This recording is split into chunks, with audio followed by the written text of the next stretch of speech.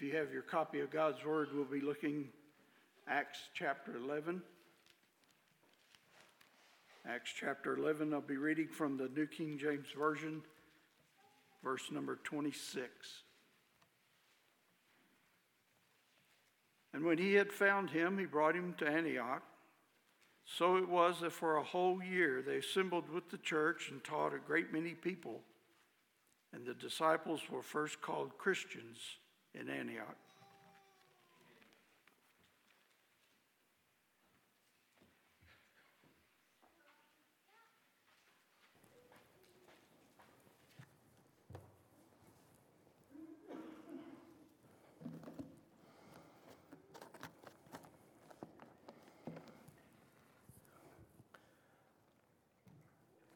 By my count, we have people going to attend about 6 or 7 different Christian camps just in the very next little while, including well over 20 that are at Camp Hensel right now. A couple of things I'd like to mention. The Lee Street congregation here in town, beginning on Saturday, June 17th, will have a Soul Winners Workshop with John Rowe from the Southwest congregation in Phoenix, Arizona, coming for the day. Sessions will begin about 9 in the morning at Lee Street and will continue till about 3 o'clock. The brethren at Lee Street have been really great to support functions here at Westside, especially over the last couple of years. And I think it would be very encouraging for those of us that are around, if you can take your Saturday and devote at least some of it to this soul-winning seminar. It would coincide well with some of the emphasis that we've had here at Westside. It really would. And sessions include principles of preparation, personal evangelism, and the life of Jesus, generating a gospel discussion and presenting the gospel in 2 parts. And lunch will also be involved in that, but it would be a great opportunity for us to be able to encourage them and to kind of build on some things that are being emphasized by the church here at Westside. Also beginning next week, beginning about next Sunday, the Pecos River Family Encampment. We'll have members there, including Cherie and me. Cherie will be teaching a ladies' class. I'll be teaching a men's class. But anyway, Paul Shiro from the Southgate congregation in San Angelo will be preaching there. A lot of us have connections with people that will be at the Sheffield encampment. And I figure that Ryder and Lexi Sawyer will be among the people that will be at that camp at least for a while. Of course, with their kids being the ages they are and the heat being what it is, we'll see how things go. But the Sheffield encampment, been going on for about 70 years now. A family camp that is free, and for people that like to spend their vacation at a vacation hotspot, I can assure you that the Sheffield Family Camp is a vacation hotspot. It really is, with emphasis on the hot. It sure is. Take advantage of that if you haven't. There are sessions in the evening, preaching and singing, and out in the open as it is with a little breeze and an overhang. It can be really comfortable if you've never gone out there. Let me ask you this. What labels have stuck in your heart and soul over the years? What labels have stuck in your heart and your soul over the years? For good, and have helped contribute to the person that you now are? Or for ill, negative things that were said to you by way of labeling you, that even now hurt when you think about them? You know, when we think about labels, they can be very purposeful and useful. They say a lot about content. They say a lot about care. You know, you read the label on various things, it tells you what they're made of. If I'm to buy a shirt, I like to have a shirt that's got some cotton in it and some polyester too, because that way it stays wrinkle-free a little better. Just a preference, but I look for that. Content. But care is also mentioned. Don't wash this with bleach. Use a non-chlorine bleach. Things like that. We can see how labels can be useful and helpful in our lives. Read the directions, we tell people, if all else fails. That means that the labels have their place. But labels can also be damaging and hurtful and devastating to someone. Many of us will remember labels that were attached to children when we were young. And it's easy to carry the sting of those with us for a lifetime.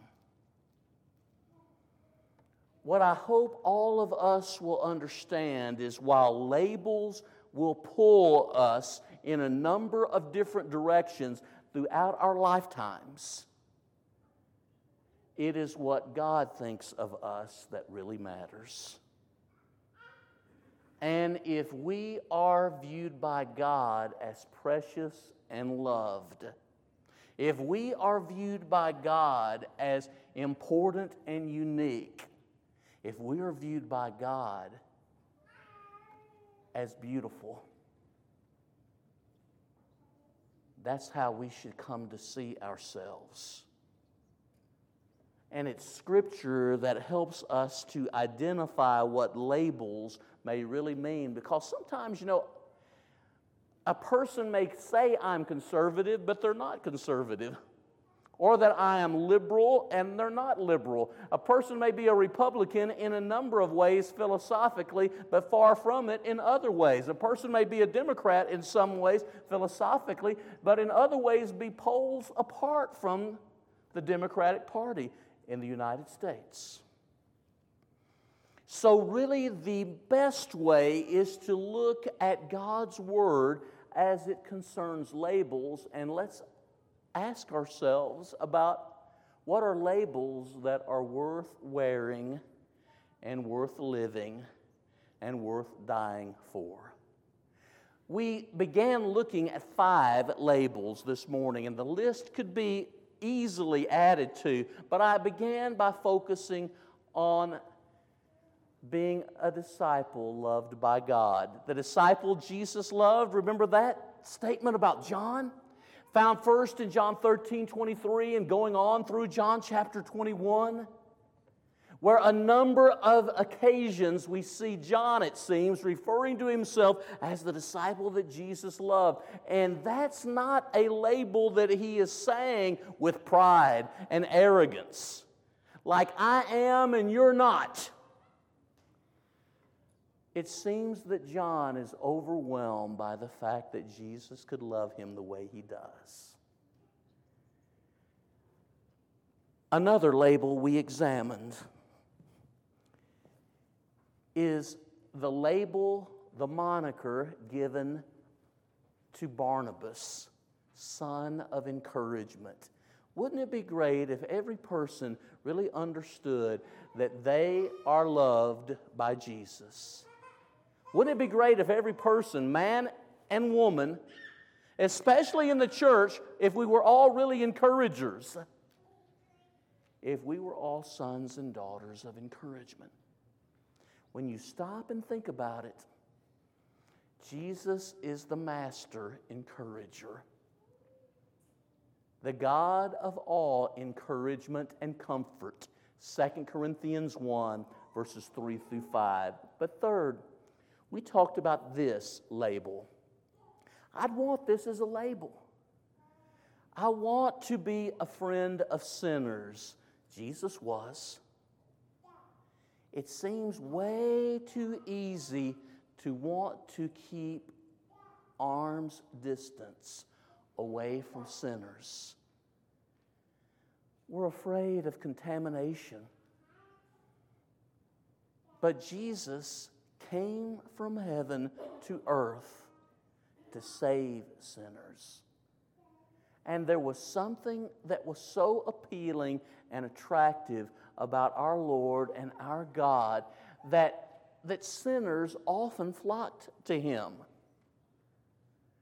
They had questions for Him, and they wanted to be around Him. And I would like for you to think about that. Are you the kind of person that sinners would like to ask questions, sincere questions, that they want to be around you? It's something we need to think about in the body of Christ. Because this is a label worth owning up to. Being someone who cares about sinners. And we looked at 5 passages this morning from the gospel accounts and how generally this is a condemnation of Jesus. He receives sinners, He eats with sinners and tax collectors because they are viewed as being less than holy. But they have souls. Labels are real. We all have to deal with them. Some are unfair and inaccurate, but some are very, very true. I think about my own life. Husband, dad, pops, preacher of the gospel, friend. Those are all labels I wear. You have labels you wear too, and they all come with a price. And ultimately, the price has been paid by Jesus for us to be these things to all of these people. Let's look at 2 more now, briefly. A label we all as Christians should be willing to wear, to properly wear, is the label sound. S-O-U-N-D. Much like the 3 prior labels I've talked about, this can be a wonderful label or it can be twisted and misused. Just like friend of sinners, son or daughter of encouragement can be maybe misused and abused. Don't worry about it. I can get louder. Thank you. Not a problem. Now, hey, we're going to keep thanking God whenever little people make some noise in an assembly. Amen? The alternative is something we don't want to have to live with. It's all right. Now, so this idea of sound, open your Bible to 1st, 2nd Timothy, and Titus, because sound is found, notice that rhyme, sound is found at least 8 times in these books that have to do with living the Christian life, behavior as a member of the body of Christ, the church. And sound specifically means healthy, hygienic, or the way we would put it nowadays, 2 thumbs up, I'll give you 1, I'm gold. I'm gold right now. Everything's golden. Things are really good, healthy, hygienic. Turn in your Bibles to 1 Timothy 1:10.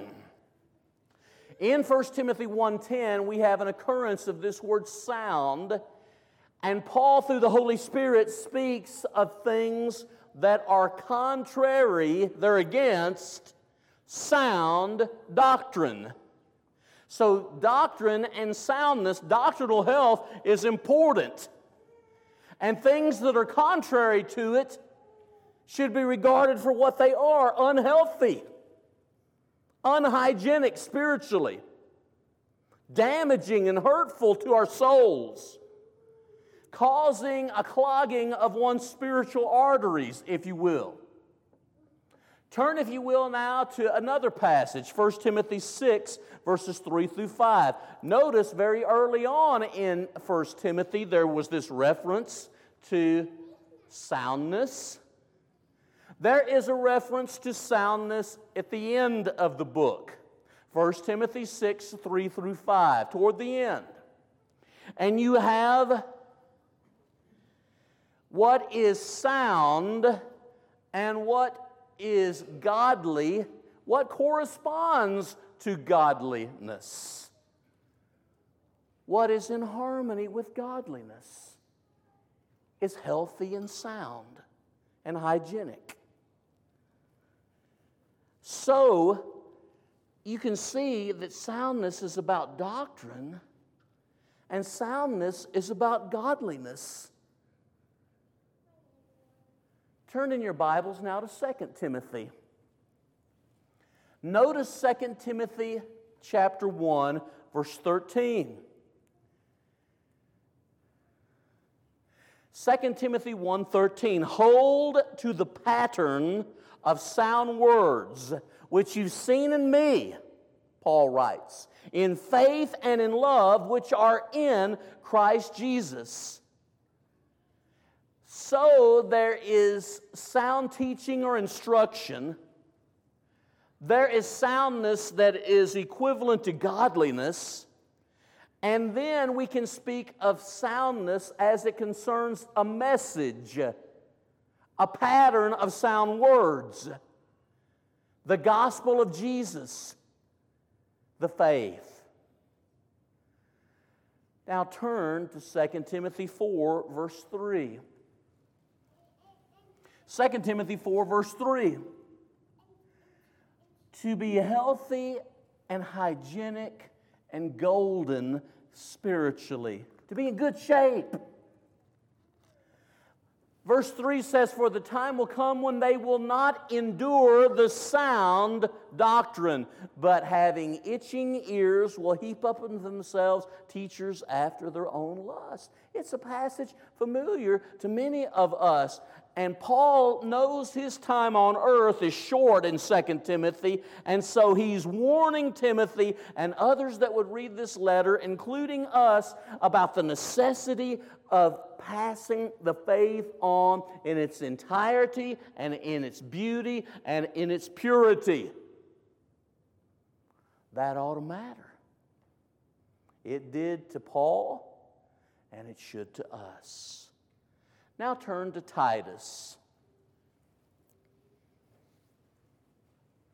These books written to younger preachers, at least younger than was Paul, to encourage them in their ministries.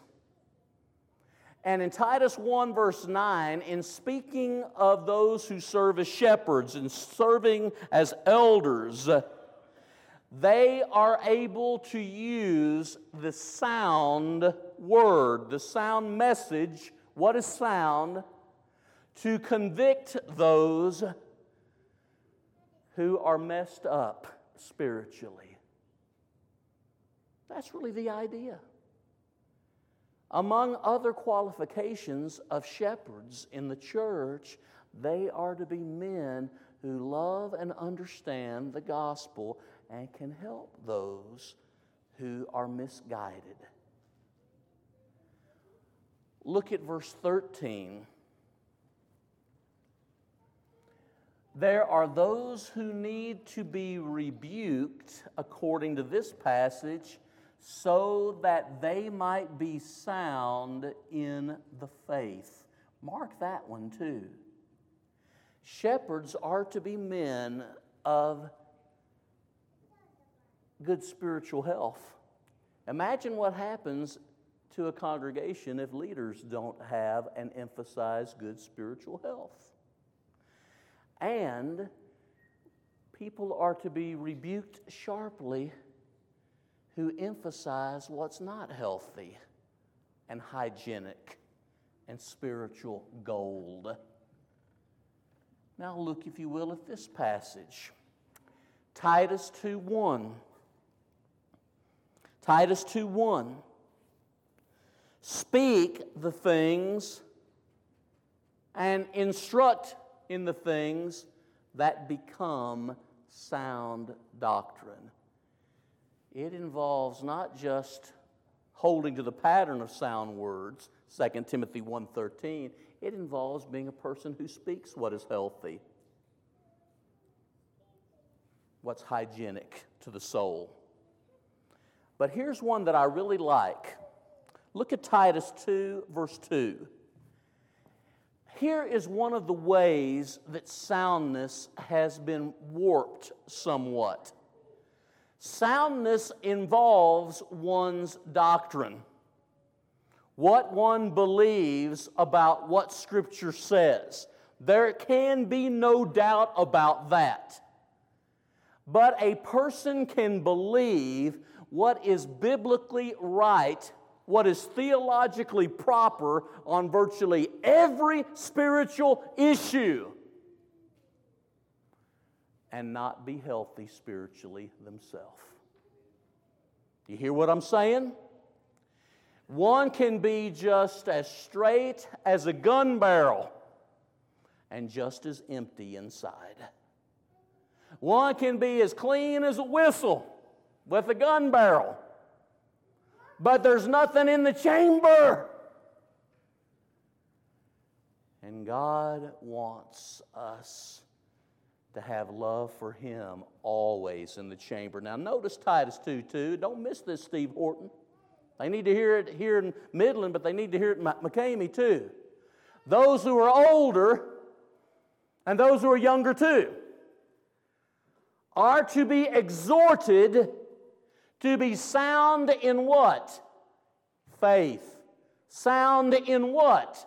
Love. Sound in what? Steadfastness. You see, no one is really healthy who isn't healthy in that trinity of faith and love and steadfastness. And older people ought to model it. Can I get an amen? But it's applicable for everybody. That doesn't mean doctrine is unimportant, nor have I said that. One must emphasize healthy teaching, but one can stress healthy teaching without emphasizing properly enough sound in faith, sound in love, sound in steadfast endurance. So, when we talk about real spiritual health, we are always willing for God to give us an overhaul, a checkup. Some of us need checkups from the neck up. But some of us need to go down a little more with our heart and soul, too. And ask God to do a full diagnostic on us. Psalm 139, 23, and 24. Talked about that last Sunday morning. That brings me to a fifth term, a final term. A label worth wearing is the label Christian. Christian. The term is found 3 times in the New Testament. Acts 11:26. The disciples were called Christians first at Antioch.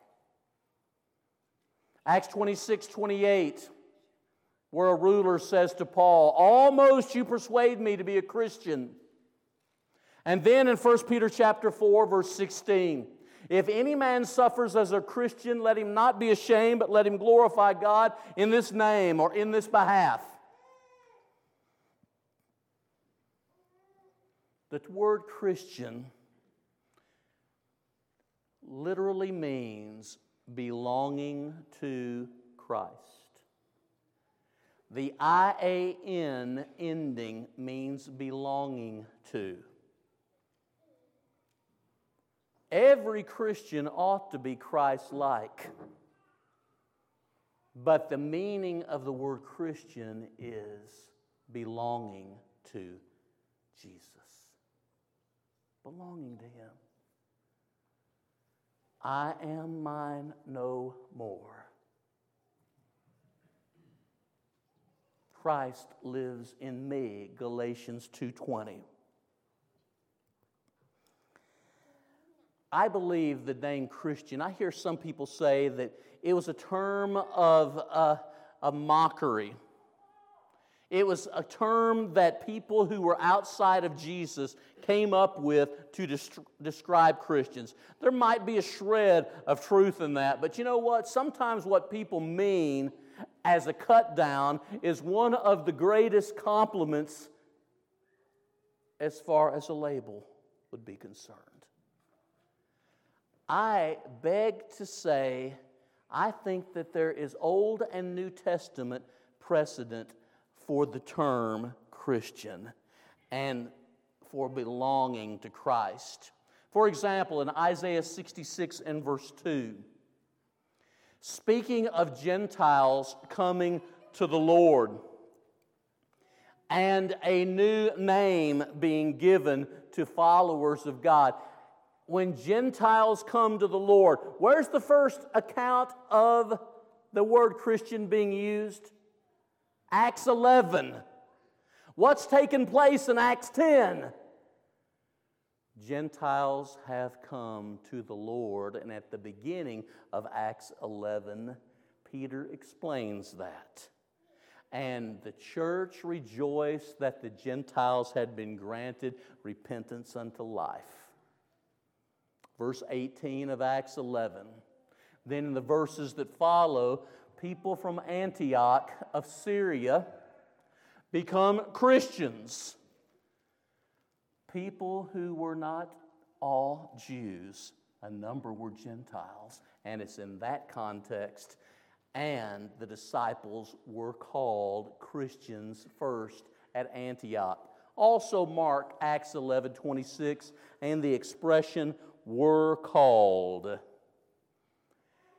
That expression in the original language occurs but 9 times in the New Testament. And the other 8 times, God is the one who did the calling. While I do not question that maybe some of the enemies of Christianity are those that were not so sure about Christianity, called those who belong to Jesus, who follow Jesus, Christians, neither do I question that there seems to be more to it than that, because of the other 8 times we're called in the New Testament refers to Jesus. But that's not all. It refers to God calling. Turn in your Bible to James 2, verse 7. James 2, verse 7. Do they not blaspheme the noble name by which you were called? The name is a noble name, a name by which they were called. A pretty good case can be made for Christian in James 2 and verse 7. And far from being something that Christians should shun, should we be known as Christians? You know, I read sometimes blogs by members of the church who say, should we be calling ourselves Christians anymore? It seems to me that if we're going to let the Bible define what the label means and what's behind the label, we can't refer to ourselves as being less than Christians or as being more than Christians, but simply as Christians.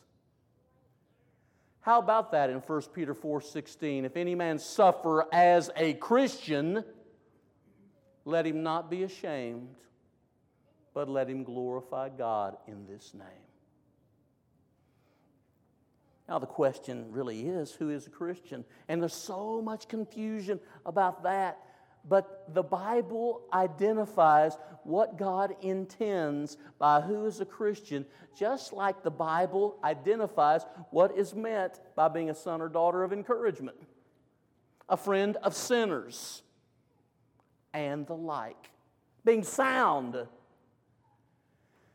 You know, to some people, being a Christian is being an American. I wish it were true, but it's not. They talk about this country's a Christian nation, not the one I'm hearing about and reading about.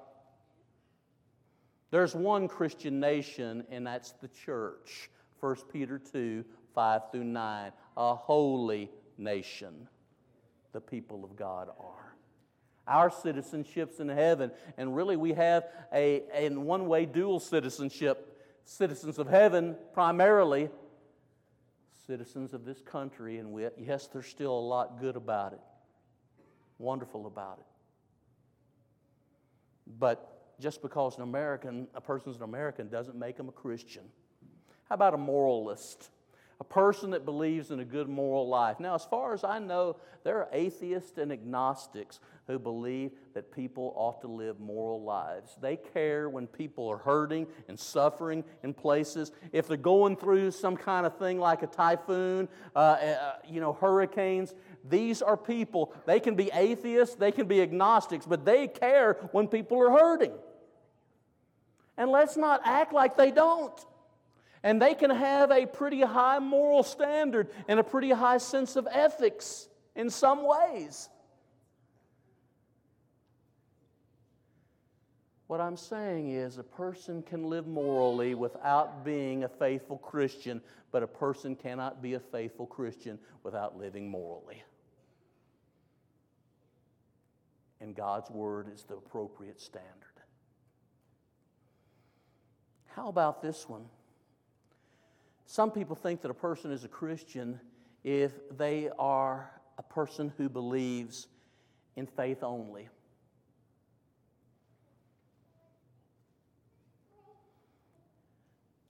Is that how the Bible speaks of a Christian?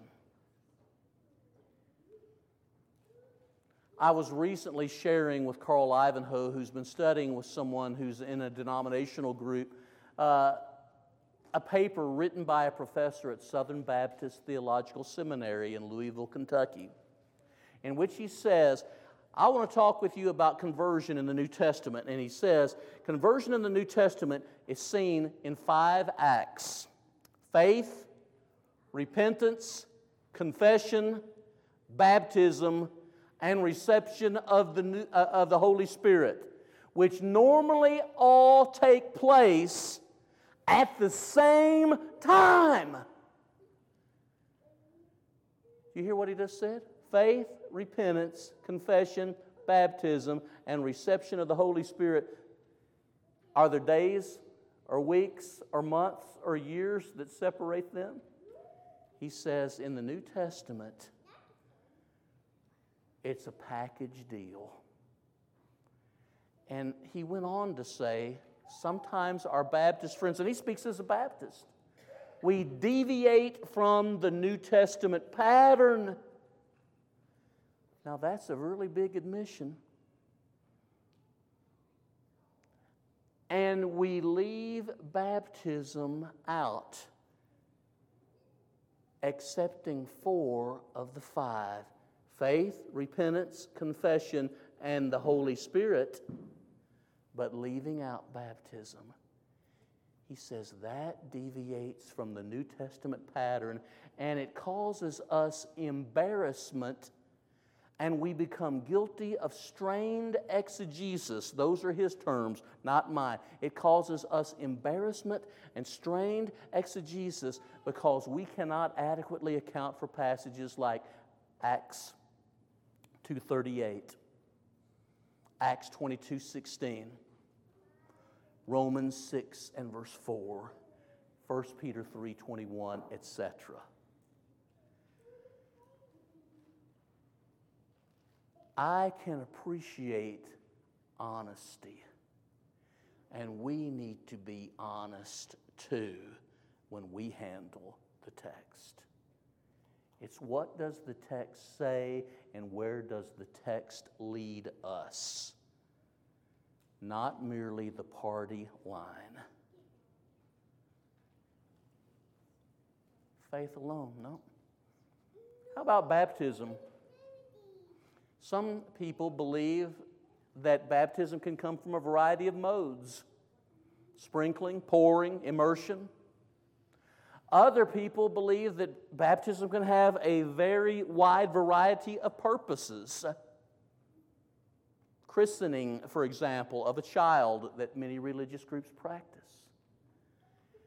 When we respect what the Bible says about the purpose of baptism, we are on solid ground. Baptism is for the forgiveness of sins. Acts 2:38. The washing away of one's sins by the blood of Jesus. Acts 22:16.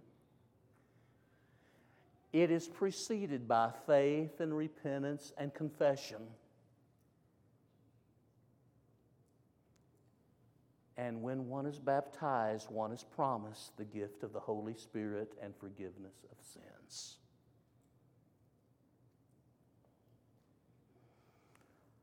That's solid ground. If we're going to talk about labels, let's make sure that when we're discussing biblical subjects, we let the Bible speak as the ultimate authority. Seems like that's the way to make the most sense. Thank you for listening. A Christian, healthy in faith, in love, in steadfastness and godliness. A friend of sinners. One who is loved by the Lord Jesus. And a son or daughter of encouragement. Those are 5 labels I think we all could wear with humility and yet a great sense of assurance because of God. We're about to stand and sing our song of encouragement tonight. It may be that you are not a Christian and want to become one. That would be wonderful. What a great way to end a day. It may be that as a Christian, there have been labels that you've taken on that have bruised your heart and soul and really hurt your life. You're precious to God. You're unique to Him. There's no one in all the world exactly like you. Why not look to your Maker and Savior and friend, Jesus, to find out who you really are? Let's stand and sing.